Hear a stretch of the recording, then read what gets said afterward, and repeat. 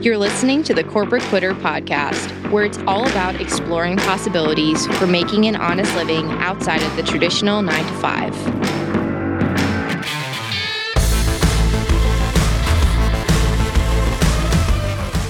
Hi, everyone, and welcome to Corporate Quitter. I'm your host, Gabby Iannello, and today's guest is Curtis Kupfersmith, who was born and raised on a ranch in Kansas, who had an almost fatal car crash in 2008, which changed his mindset and beliefs dramatically. His interest in real estate drew him to get his real estate license in 2013, and in his first full year as a licensed realtor, Curtis sold just under 50 properties. He went on to grow a real estate team that was in the top 1% of real estate teams in the state of Oklahoma for 6 years in a row, which is super impressive. Curtis's passion for real estate investing led him to start a real estate investment firm in 2016, and that company bought and sold over 500 properties in just 3 years.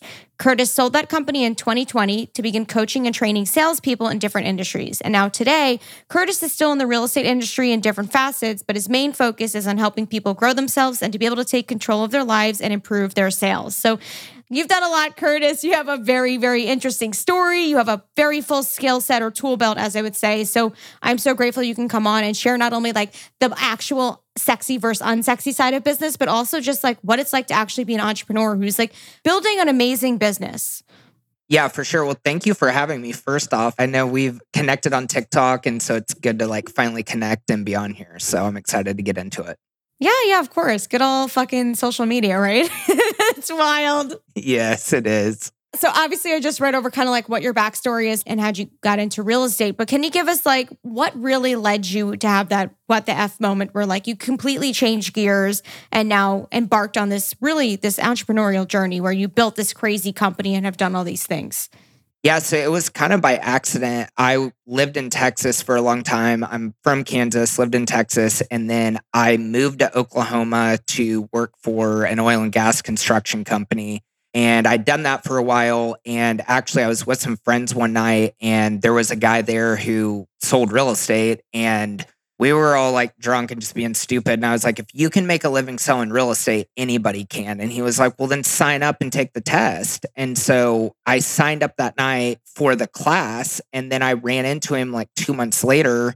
And he was like, hey, did you do the class? And I was like, shit, I forgot all about it. And so I had started it and ended up finishing it, but I didn't really even know how to make a living selling real estate or anything like that. I bought my first rental property when I was 19. That was an accident. It was my own first property. And then I read Rich Dad, Poor Dad and ended up renting it out when I moved to Oklahoma. But I got my real estate license really just to buy rentals for myself because I was happy with my job and all of that. But when I got into it, I was like, damn, I could actually make good money doing this. But funny enough, when I started, the broker who I'd met with, I gave her a 5-year plan. And my goal was I would quit my job in 5 years. So I was like, yeah, I'm going to sell real estate on the side. I'll quit my job in 5 years. Within about 4 months, I had made more money selling real estate than I did my whole year in my job. But I had a really good relationship with the guy that owned the company. And I'd been there, since the company had really blown up. And I didn't want to leave just because I loved the people I worked with and all of that. And he basically came into me one day and was like, look, you're killing yourself. You've got to quit this. Because it was a construction company, so we'd start early. So I worked from 7 to 4 at my regular job. And then I would show houses, go on listing appointments, stuff like that at night and on the weekend. So I was working 7 days a week, 16, 18-hour days. And so I finally quit. And that's how it started taking off. It really took off just because I didn't have a choice. I was literally living in my friend's guest house and I wanted to buy another house in Oklahoma and I'd quit my job. So it was like I had to figure it out. And it was very, very difficult. But just like with anybody, when you start, you have to figure it out or you're going to have to go take another job again. And that was not an option for me. Yeah. It's funny when you put yourself under a pressure cooker, you are surprised at how capable you are of figuring shit out. Like literally, even if it doesn't look good on paper, even if it's not the best way possible, you figure it out no matter fucking what. Yeah, you kind of have to burn all the bridges. I mean, I think that it was very helpful in the beginning that I had the job and another income, but I know it would have never turned out to be what it was if I was still relying on another income stream. You just have to go through so much shit to really make it actually work and build an actual business. And if you have something else to fall back on, I kind of look at it like with people who were raised with like really rich parents. And, in one sense, it's a huge blessing. And in the other sense, it's like, gosh, I don't know how anybody like really builds something huge that they're proud of when you have that to fall back on, because there's just something to be said about, fuck, I don't have another choice. I just have to do this. Yeah, I can understand that. There's a humbling feeling of like when you not only create something on your own, but also, right, not that you don't have a choice, but it just makes it really real that like almost like you could die if this doesn't work out, which again, that's a really dramatic way of looking at it. But like, it's not like daddy's going to write a check type thing. And coming from New York City, I knew people who had trust funds and like did that thing. And like, to be frank, a lot of them were blowing their money on stupid shit like dumb shit, clothes, so much coke, so much fucking coke. I'm like, you guys need to get a life. Like, come on.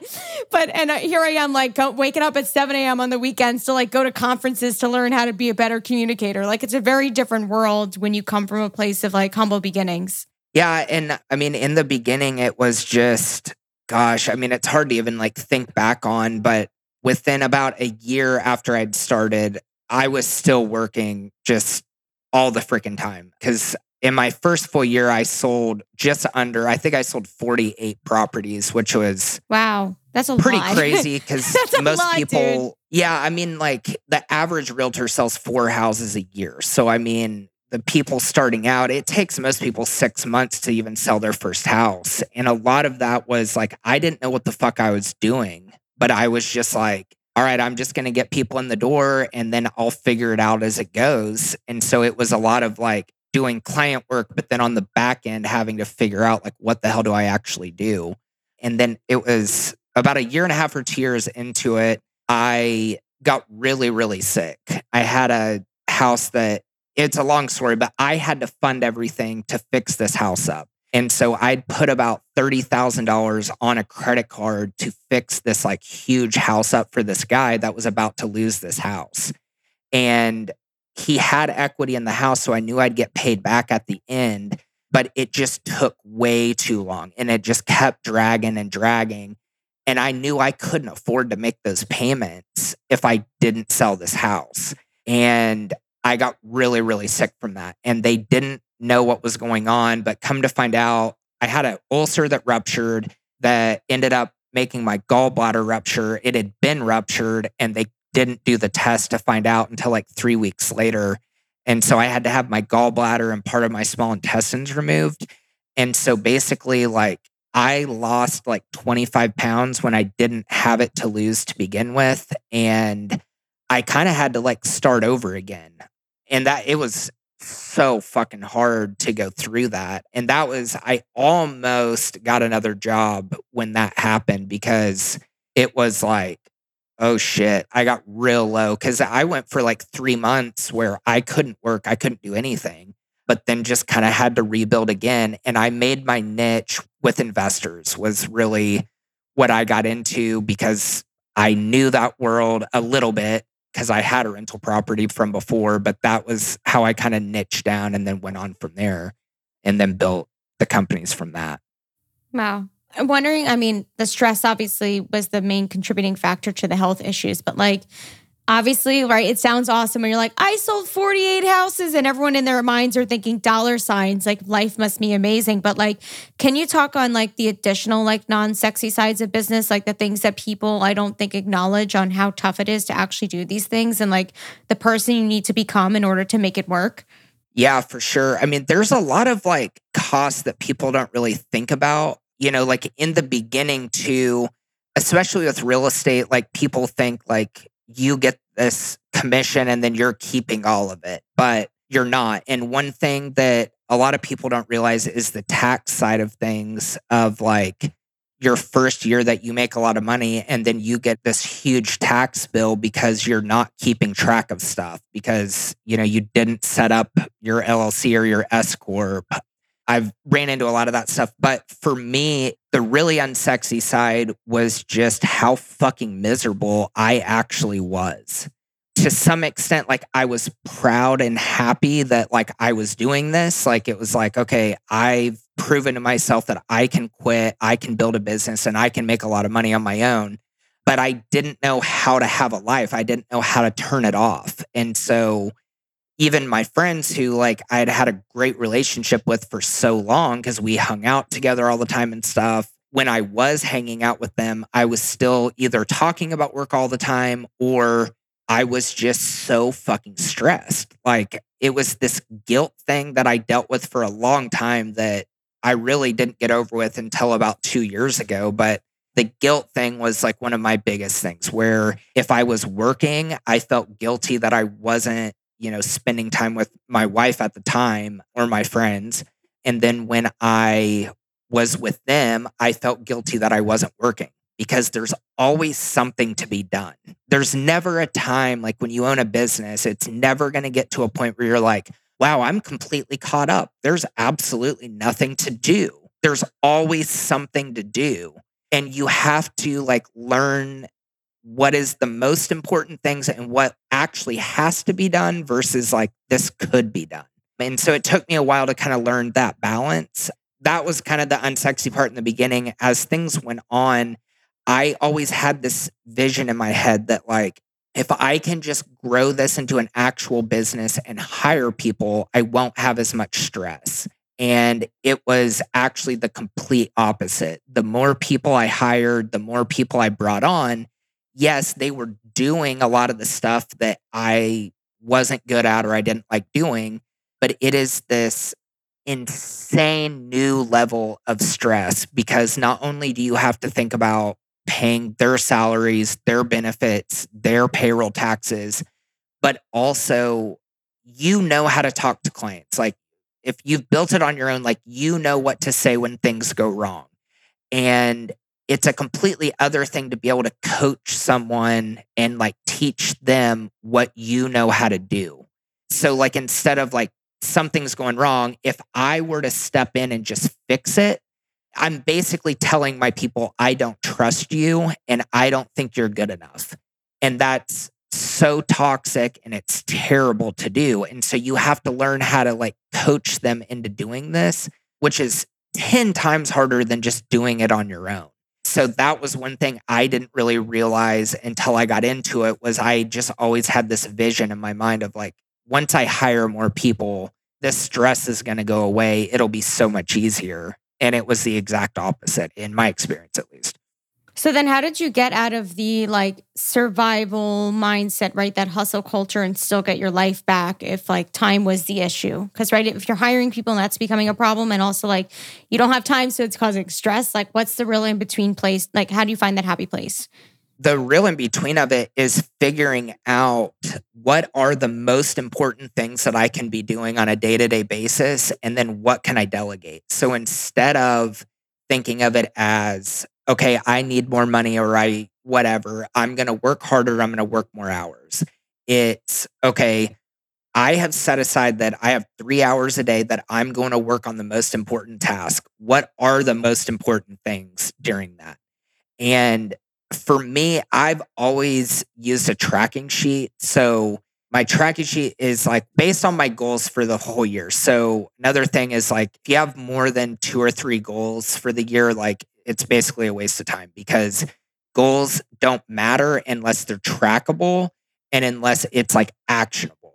And so I would build my tracking sheet around like what my goals were and then not only business wise, but personal ones. So I knew every week exactly what I needed to do. But for me, it was how many conversations I needed to have every week, how many contracts I needed to write, how many interviews I needed to do. So like for hiring people, like I needed to constantly kind of be building that bench and then how many posts to social media, lead gen things, stuff like that. So I knew exactly what I needed to do each week. And then during that time that I had set aside, like I knew these are my most important things. And I learned to find peace in knowing that, hey, I've decided up front exactly what I need to do. And if I have those things done, I can give myself the peace and the freedom to step back and say, hey, I don't have to keep working. If I want to, I can, but I don't have to because I know what I need to do and those things are done. And so I think there's a lot of peace and clarity in knowing exactly what you need to do on a daily, weekly, monthly basis, and then getting those things done. If anybody follows Andy Frisella, he's had like one of the biggest business podcasts for years. He owns First Form. He calls it his power list. What he says is he puts no more than 3 things on his list at the beginning of the day every day. And if those 3 things get done, then he can have peace to take the day off or to keep working if he wants to. But that gives him permission to like step back. And so I think like kind of getting out of that survival mindset is realizing that your value isn't found in how hard you work. And that was a big thing for me, was like my value was all tied to what I produce and what I can get done. It took therapy, a lot of therapy, but once I realized that like I am more than what I can produce, like I am proud of myself, I'm happy with myself, and I don't have to work 12 hours a day to have value. I have value outside of what I'm doing on a day-to-day basis. And that was a huge thing to kind of get me out of that kind of survival mindset. But I think if you can be really clear on what you need to do on a daily, weekly, monthly basis, and you can find the value of yourself outside of what you're doing, it helps a lot to kind of get out of that mindset and out of that process. Yeah. It's funny because I was revisiting goals this past week. I launched my podcast a year ago, basically. The platform started May 1st of last year. So I'm like, oh, what did I achieve this past year? And it's crazy to see that when I started to prioritize me actually taking breaks and kind of cutting away a lot of bullshit, like things that I felt obligated to do that I really didn't need to do, not only did I make more money, but I have more peace and contentment in my life. I actually make time for multiple hours, literally hours with like plural, to walk every single day and people watch, like to actually sleep in, to do all these things and yet still do work and make like 5 figures a month. I'm like, wow, okay, cool. And I'm chilling. Great. Let's do it. Exactly. Yeah. And that's kind of where I am now, but it took a long time to get there. A long time. I mean, it was like a very difficult thing to work through, of seeing value outside of that and not having my whole personality be, this is what I do for work and how much money I make is how valuable I am. Yeah. Well, that's like the corporate mentality. It takes some serious purging if that's all you know. Yeah, 100%. And especially with all like your relationships tied up with your work and, the people you work with and stuff like that, like it's hard to step away from that. It is. It's really hard. I mean, it's more possible now than I think it's ever been. It really is. Like there's more opportunities now than there really has ever been. It's not easy, but it is possible. Yeah, I agree. I'm wondering, when we had talked prior to this podcast, as well as like the things that you had listed off in the show so far, right, with regards to your business and kind of hitting rock bottom with your health and all these things, like, is there something in addition to what you already talked about that can help someone like do business correctly without hitting rock bottom, right? Without running out of the cash or having their relationship on the line or like their health in jeopardy? Like, how can you do business correctly? Oh gosh. I mean, there's a lot. I think that when it comes to like actually doing things correctly, it's one of those things that like you can hear people talk about a million times, but some of these things you kind of have to learn on your own, or just find somebody that you really trust to kind of listen to. But I think, if I could like kind of start over and kind of do it again, it is realizing that you're never going to get to this place of feeling total contentment and feeling like I'm 100% ready to like take time off, or I'm 100% ready to like let myself relax. That time never comes. The goalpost just keeps getting moved. Instead of beating yourself up and looking at like, this is where I want to go, I'm not there yet, so I suck.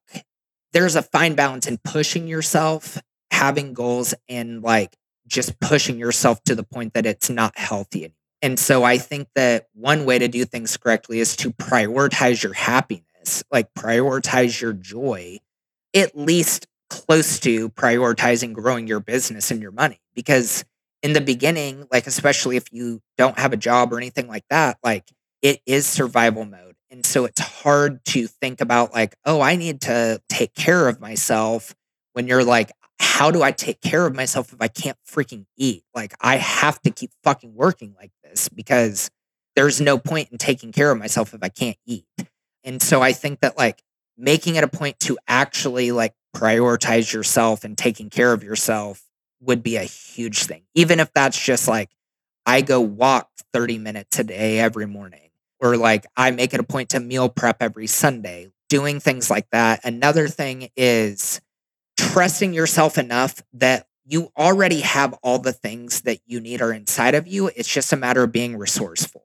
Tony Robbins says this all the time. Like, so many people say like, well, if I had more money, I would go do this. But at the end of the day, the people who succeed are the most resourceful, not the ones who have the most resources. And so if you can just really get good at being resourceful and figuring shit out on your own, or being willing to reach out to the right people, you're going to go so much further and you're going to avoid so much headache and heartache. I mean, I feel like that's what I do now is I feel like I collapse time for people. Instead of you having to beat your head against the wall to figure this shit out on your own, I help people by being like, hey, I beat my head against the wall for 3 months to figure this out. So hopefully our 30-minute phone call, it only takes you 30 minutes instead of 3 months. So yeah, I mean, I think that kind of answers like of, how to kind of do things correctly, more or less. Yeah, I really like how you honed in on the fact that we all have all the answers within us, because for so long I was searching externally for all the things that I needed to know, paths that I needed to take, or all that stuff. And realistically, either two things happen. One, it's not the right time to take action. So I actually need to sit back and wait for that answer about like what my next step is to come to fruition. Or the other one is to get over my imposter syndrome and take the action that I know I need to take, even though I don't want to do it. It's usually one of those two. Yeah, because you're never going to be ready. It's Never. like the same thing that people always say about like getting married or having a kid or like any like really big life change is like, you're never going to be 100% prepared. Yes, you have to like think logistically and logically about like, does this make sense? But you're never going to have everything lined up. And I know so many people get stuck in that analysis paralysis kind of stage of like, well, I don't know everything there is to know about starting this business. So I'm just going to stay back until I know more. And I think it's a great thing with how much information is out there right now. But it's also on the other side, it's kind of a bad thing because you can get an information overload. And I think that people become professional listeners to podcasts and YouTube. They have all of the fucking head knowledge you could ever need, but they never take action. You know what I mean? And done beats perfect every day of the fucking week. It just does. Like at some point, you just have to take the jump and be like, I don't fucking know everything, but I'm just going to figure it out because I'm going to be resourceful. It can't get any simpler than that. You got to know the basics, but really everything else you can figure out as you go. Yeah. And, there are credit cards. So, not to advocate for going into debt, but like, shit, I know so many people, that's how you fucking build shit. If you don't know what you're doing and you don't have the capital, fuck it. Like, you'll make it back. You'll pay it off, just like we always do. Like, or you can do a debt consolidation once you start making money. Like, fuck it. It will work out eventually. Like, you just got to do what you got to do at some points. And, yeah, you don't want to advocate for it, but I don't really know anybody that hasn't unless they came from a bunch of money. Yeah. Which again, to your point, like the people who came from all the silver spoon don't necessarily do these crazy big things oftentimes because they're comfortable, right? And that's totally fine. But yeah, it takes the real movers and shakers who come from humble beginnings to do these amazing things. So got to figure it out. Talking about like doing the damn thing, I'm wondering if you can speak on, for people who are listening, they want to get involved with real estate, whether it's like working full time or doing real estate investments. Like, can you touch on that a little bit? Because that's like a hot topic right now. Everyone wants to get into it. Yeah, for sure. I'll answer it kind of twofold. So like the people who want to get into real estate, the best advice that I give people wanting to get started out is, in most states now, you have to have your license to do pretty much anything real estate related, like sales wise. So go ahead and get your license. It's not that hard. And everything that you learn to get your license is shit that you will never use ever, not one time. Like, I can advocate for that all too. the most useless shit. Yeah, you did it too. Yeah, you know what I I'm got talking my about. license. Yeah, it expired last year, which I should have renewed, but it wasn't. It like Yes. I'll get it again eventually. So Yeah. But the biggest mistake I see people make that get into real estate is they look for what is the cheapest split when it comes to like choosing a brokerage. So for those of you who don't know, like when you get your license in all 50 states, you cannot become a broker until you've had your actual license for 2 years. So you have to join a brokerage. You have to. And what happens is all of these brokerages make money off of their split. So when you sell a house, at least in the beginning, you're going to have to pay part of your commission to a brokerage. And so a lot of people, when they start out, they're like, oh, well, this brokerage will only charge me $500 per transaction that I do, whereas this one's charging me 30%. There's a reason they're charging you more most of the time. It is because they have a lot better training and systems and shit that's going to teach you how to actually go make money. And when you're starting out in real estate, you need either somebody that's going to hold your hand and like really guide you and really teach you how to do this, or you need a brokerage or like joining a team that's going to teach you how to get leads or give you leads. Also, like I didn't start out this way, but I tell people now the best way to get started in real estate sales is to join a big team. That's the way the model is going. The way real estate sales is going now is the future of it is either going to be a few really big teams in each market that have a lot of agents under them that are their systems and processes are so good that it is like a fine-tuned machine. Or you have the more boutique luxury type brokerages that's just like one or two people involved there and it's a very personalized service. That middle ground, the middle people are going to get cut out. They're either going to have to really get good at their systems and processes and creating a personalized service or join a team. So in the beginning, if you can join a team, they will give you the leads, they'll teach you how to close the business, and you will make money starting out. Whereas if you start out on your own, most of the time it is a very fucking hard battle to get started. Oh yeah. It doesn't matter where you live at, it is fucking hard. I lost my fucking apartment. I closed one deal, like I think within my first week, which was like fucking nuts. I like took an open house from someone and got a lead and then directed that lead to a different property. But number one, the brokerage fucked me with the split. And I was like, oh, okay. I didn't know any better. And then of course, like 2 months later, the entire team broke up. The person who was leading the team decided she didn't want to do real estate anymore. Basically, she like went backpacking all throughout Europe and left me in the dust. And I was like, oh, bitch, like, I can't pay my rent. Like I can't be in this apartment anymore. I literally had to move back home and like was like thousands in debt because I tried to stay afloat for so long. And that was like, I mean, a matter of 3 months. Like we're talking like October through January. It was done. It's the reality. Damn. And I'm a fucking hustler, you know? Yeah, especially in New York. I mean, New York is like, that is probably the hardest place to get started in real estate, like in general. It's just very fucking difficult. It's difficult everywhere, but New York is like a whole different beast of like how difficult it actually is. Yeah. I mean, that's a reality. You know, people think it's a walk in the park. They see like selling sunset and they're like, oh, I want to do that. And I'm like, oh, so would we all. Yeah, exactly. It looks fun. And, you know, so many people are like, oh, I love looking at houses and all of that. I'm like, well, that's like 3% of the job. That's not a reason to get into real estate. But for people who want to like start selling, the biggest question that I get is about buying rentals. And especially right now, it is like the hot thing to do where, you know, on TikTok and YouTube, everybody's talking about how easy it is to either wholesale real estate or to buy rentals and Airbnbs. I mean, I've wholesaled and sold regular real estate. I've probably wholesaled more than anything. And I would say getting into wholesaling right now is easily the hardest thing to do in real estate.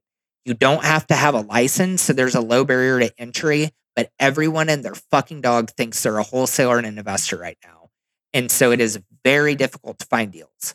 Whereas for literally decades, it's been a very low barrier to entry and you can get in and make a lot of money quick. It is not that way anymore. Not that it's impossible, but it costs you a lot of fucking money to find leads for either investment deals or wholesale deals. So if you're wanting to start wholesaling, definitely find somebody in your area or reach out to me even. I'm happy to help you. It's not that hard to get started. It just costs a lot of money to find those leads. And so don't get tricked into these people selling these like $5,000 and $10,000 courses that are like, take my course and I'll teach you exactly how to do it.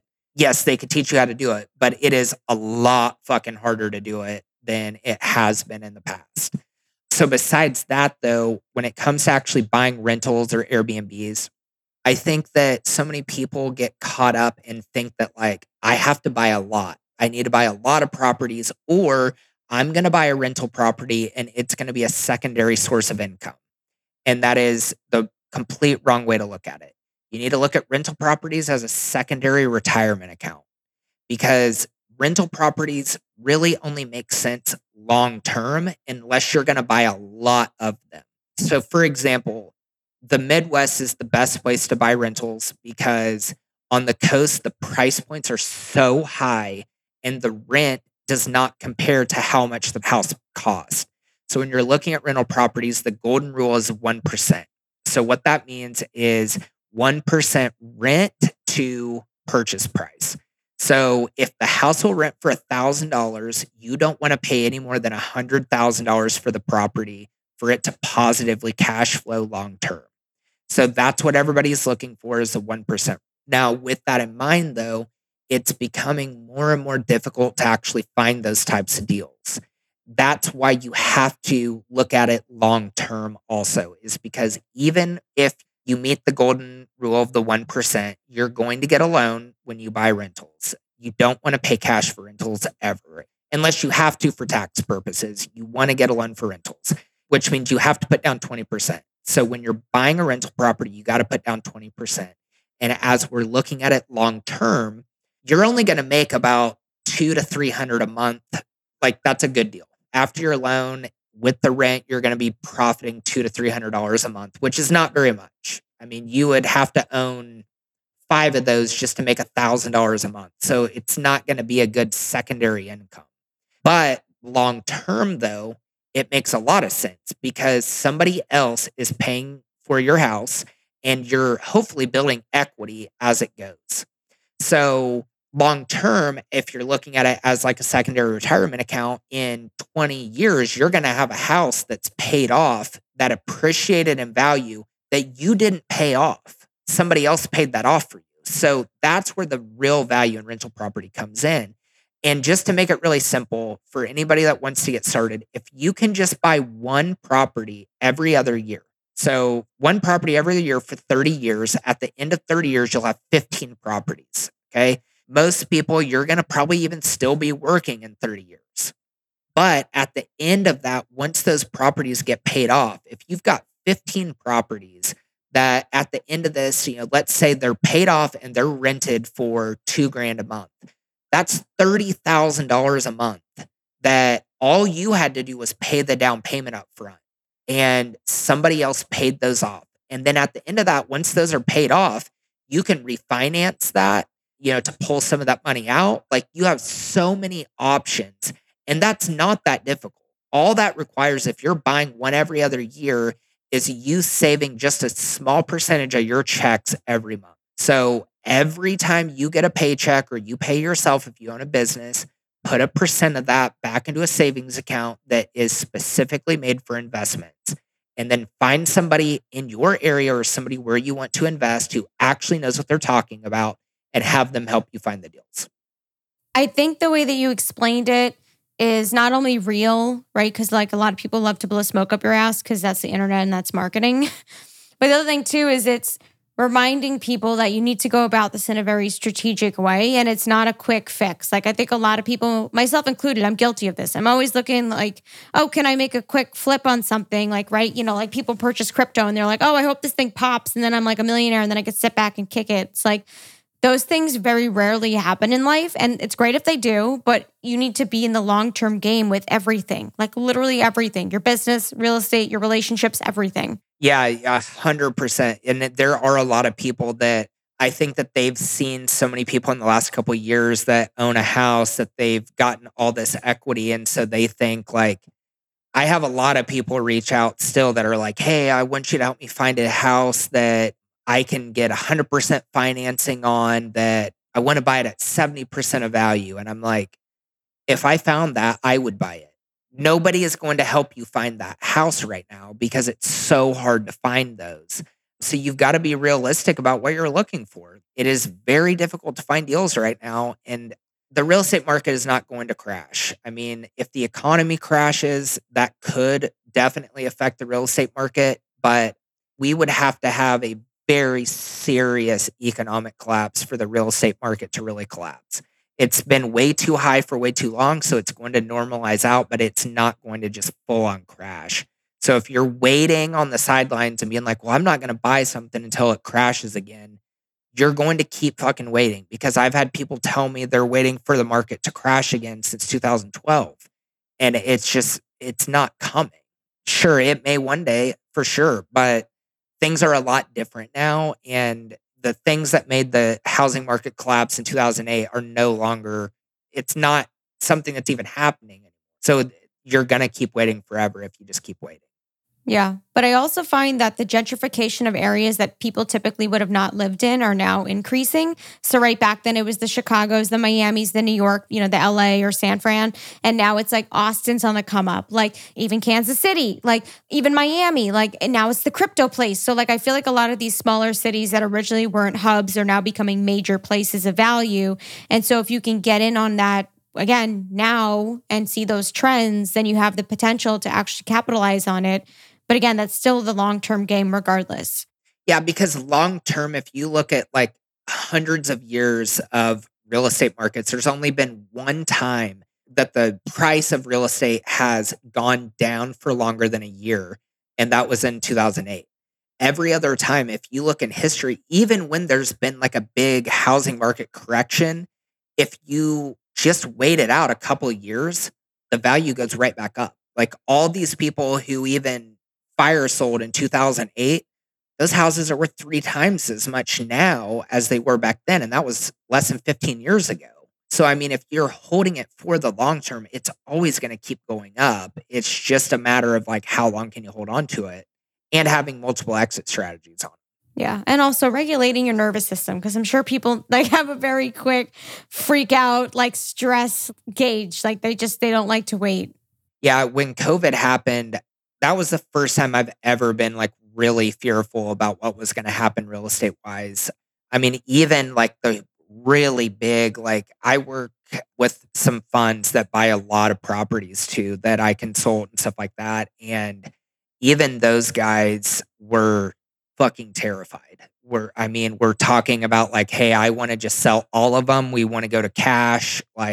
We think this is going to be what really cripples the real estate market. And everybody thought that for a good 6 months. Things were not good. And then the freaking supply problem happened and it just blew up. Everything comes and goes in waves. You just got to hang on. It'll get better. Yeah, I agree. But sometimes sitting around is the worst thing you can do. So, got to take action when the internal impulse is there. But yeah, this was really helpful. I think for people who are curious about business in general, as well as just both sides of real estate, whether you're selling it or you're actually getting involved with the investment properties, wholesale arbitrage, all that good stuff. I think this was a nice overview. So it's not too overwhelming, but it's to scratch the surface a bit. Yeah. But one of the things I like to do with every single guest to wrap up the episode is just ask one final question, which is if you could give advice to your younger self, what would that be? I think, well, there's a couple things, but one would be to never drink and drive. I mean, I know that is probably, it's not really on brand for what we've been talking about, but I was hit by a drunk driver when I was 19 and I was drunk at the time too. He hit me to commit suicide and it did kill him. My truck cut him in half and it was still to this day is very traumatic for me. And it really shaped my life. But I had put myself in a bad situation there. And so if I had made that decision from the get-go, it wouldn't have been a big issue.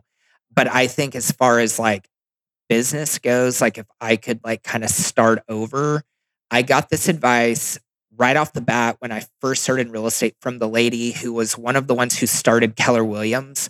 her name's Mo Anderson. For anybody in real estate, they'll know who she is. But she told me when you're starting with any business, if you can build 25 advocates, you will never have to lead generate for business ever again. What advocates mean are these are 25 people who are your like raving fans, that they are in your corner, that they are like, they love you and will do anything they can to help you get business. And so, people hear that and it's like, okay, great. Yeah, I need to do that. But how the fuck do you do that? You do that by the more people who you help get what they want, the more people will help you get what you want. And so in the beginning of my career, I had a few people who I knew that they owned businesses, pretty large businesses, that I knew if I could help them get business or get whatever they were wanting, that they would help me. And so I would go to them, and people who are already established, they don't want to go get fucking coffee. Okay. They don't. They don't have the time. I get asked this all the time, like, hey, well, you want to go grab lunch? You want to grab coffee? No, I don't. And they don't either. So the people who you're wanting to build a relationship with, the reaching out of like, hey, I just want to jump on a call and see how we can help each other. Like, that doesn't work. But what I did was they were people who I kind of knew, and I would reach out and just be like, I would just kind of humble myself and say like, hey, even if I've got to pay you, I just really want to pick your brain, and I really want to see like what you've done. And, I was willing to pay them, and you need to be willing to pay people in the beginning for knowledge because it's worth it to pay for it. But I would ask them, what are you working on? What are you trying to do? And how can I help you get it? And I would make it a point to actually help them get business and send people to them. Because of that, they took care of me. And I can look back, and there's two people in particular that I can track almost every single bit of business I've done to these two people. Not that like they introduced me to everyone I worked with, but it was like these people introduced me to someone else who then opened a huge door that then opened another huge door, but it wouldn't have happened without these two people. So if you can be really intentional in the beginning about building your advocates and about like actually taking care of people, they will take care of you back, and you can do whatever the fuck you want once you're helping enough people get what they want. Yeah. I would say say that 3 more times, because a lot of people don't realize that I can't tell you how many messages I get from people who are like, hey, can I pick your brain for 30 minutes or an hour? I'm like, I don't even have that time for myself. No. And also what is this going to contribute to? How is this going to help me? I think a lot of people don't take it from the perspective of providing value, and that's why they fuck up in business. Honestly, it all comes back from providing value in any place, shape, or form or relationship. And if you don't have that mindset, you're going to be fucked. Just a reality. Yes, 100%. And this is a little different, but a way to really save time, especially in the beginning, is make it a point up front that you will never go on a lunch appointment no matter what. Unless it is somebody that is your hero that you really want to meet with.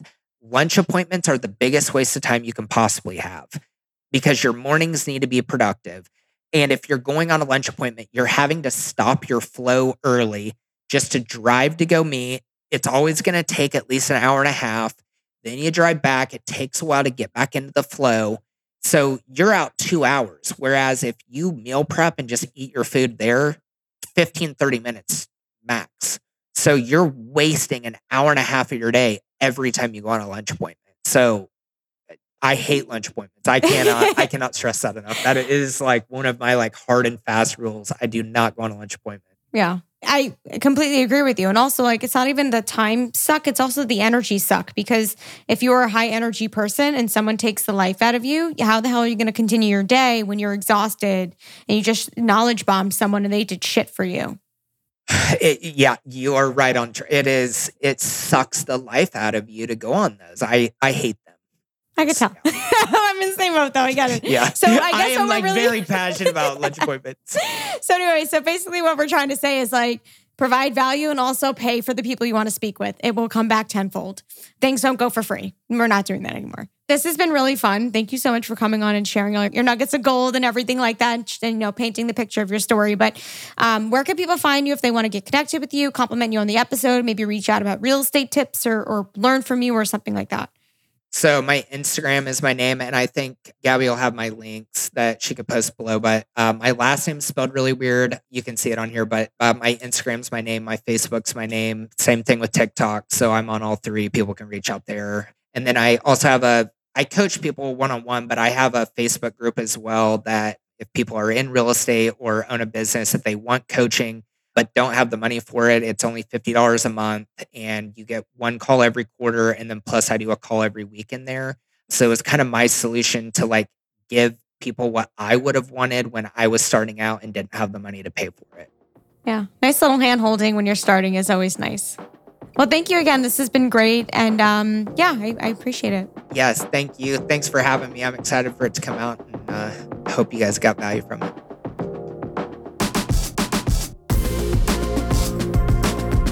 Thanks for listening to the Corporate Quitter podcast. Visit corporatequitter.com for resources, extended content, and additional information about our guests. To connect with us, stay up to date on all things Corporate Quitter, and to learn more about how you can leave the 9-to-5, follow us on Instagram and TikTok. And if you enjoyed this episode, be sure to leave us a rating or review on Apple Podcasts. Thanks, guys.